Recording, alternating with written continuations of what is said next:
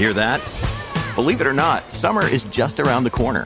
Luckily, Armor All, America's most trusted auto appearance brand, has what your car needs to get that perfect summer shine.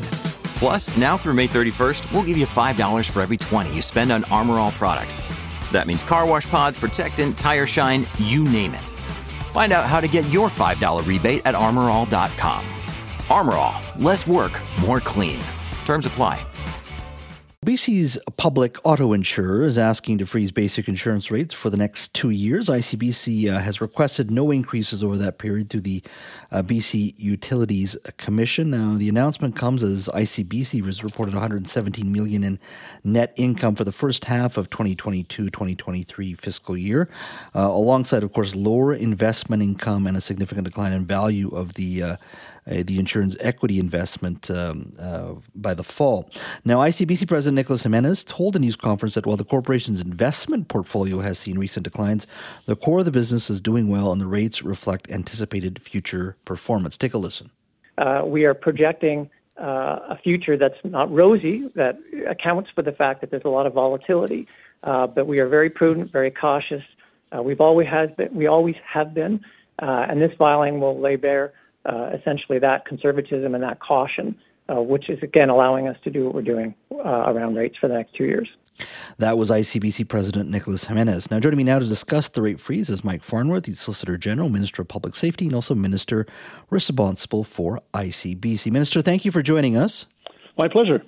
Minister, the government has a significant surplus, so I know the government can afford this, but do you think ICBC can afford this rate freeze? Absolutely, they can. So in terms of the filing that's gone forward, ICBC goes to the Utilities Commission and has gone forward asking for a 2-year rate freeze. And it's done on the basis of actuarial examination of the costs and the pressures that ICBC is facing. So it's not done, by politicians. It's not done on the basis of picking something out of the air. It's done on the basis of actuarial evidence, and that evidence is taken before the Utilities Commission, and then they make their decision based on that evidence, and it's there to be seen. Now, ICBC is a standalone entity. It obviously owned by the public, but its finances stay within that corporate body. The $5 billion, of course, is separate from that, but will that play any role in regards to subsidizing ICBC? I just want to clarify that for our audience. No, there is no cross-subsidization from that $5 billion projected surplus to ICBC.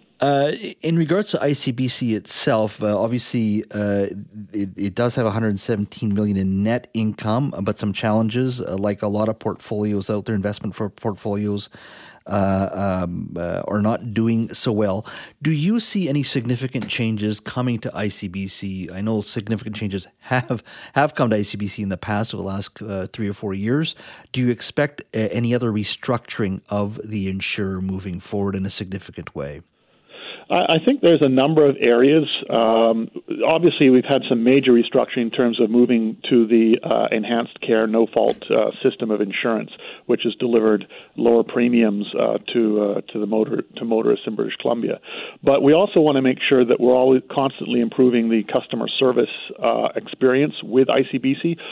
This is still, very much in many ways transitional as people get used to the new system. In my mandate letter, that was given to me by the Premier and given responsible for ICBC is to look at ways to improve things for pedestrians and cyclists, for example, and we will be looking at how we do that. But the key focus, I think, is ensuring that people are treated fairly by ICBC, looking at how we can improve, always look to it to improve things. But the key major changes have already taken place.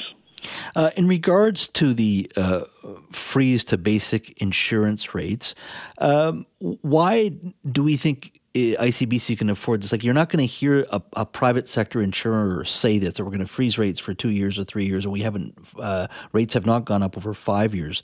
Why should we expect a public insurer to that? If there is a surplus, they should keep the surplus for days and times when things may not be going so well. So this is a combination of two things. One, in terms of the premiums that they bring in and projecting forward, they are able to go to the Utilities Commission, and that's why we're asking for a 2-year freeze to say we believe that we can keep rates stable. Here's the actuarial basis on which we want to do it. At the same time, ICBC is being prudent and conservative in its approach in ensuring that it also maintains those capital reserves, which are required as an insurance company that it has to have. And so it's a combination of ensuring we've got the capital reserves over the long term and looking at how the things are performing right now, the corporation is performing right now, and projecting that out as well in terms of, over the next 2 years, based on the actuarial advice we've got, we can do a 0% rate freeze, and that's what we're asking the Utilities Commission for. Mm-hmm. Now, ICBC has been restructured significantly to a no-fault system. Others have said, look, there's other systems in this country, public insurers, that while the vast majority of people sign up for no-fault system, there is an opportunity for some, if they wish to pay more, to sign up for a system similar to the old ICBC, where you would be able to hire a lawyer and to be able to sue. I think it's Saskatchewan that has similar offerings where you can have the no-fault system or the at-fault system. Is there any conversation about bringing that opportunity, or at the very least that for a consumer, that choice as well? No, we had a look at that when we were developing the enhanced care system here in British Columbia. Mm-hmm. We looked at Saskatchewan and Manitoba and Quebec, and the reality in the case of Saskatchewan is very, very few people take advantage or take that the old system, if you like. The sheer cost, the differential in cost, is really prohibitive. And so we made the decision to put in place the enhanced care system that we have right now. Minister, thank you so much for your time. I really appreciate it. My pleasure. Thanks very much. All right. That's Mike Farnworth. He's Solicitor General, Minister of Public Safety, of course, and Minister responsible for ICBC.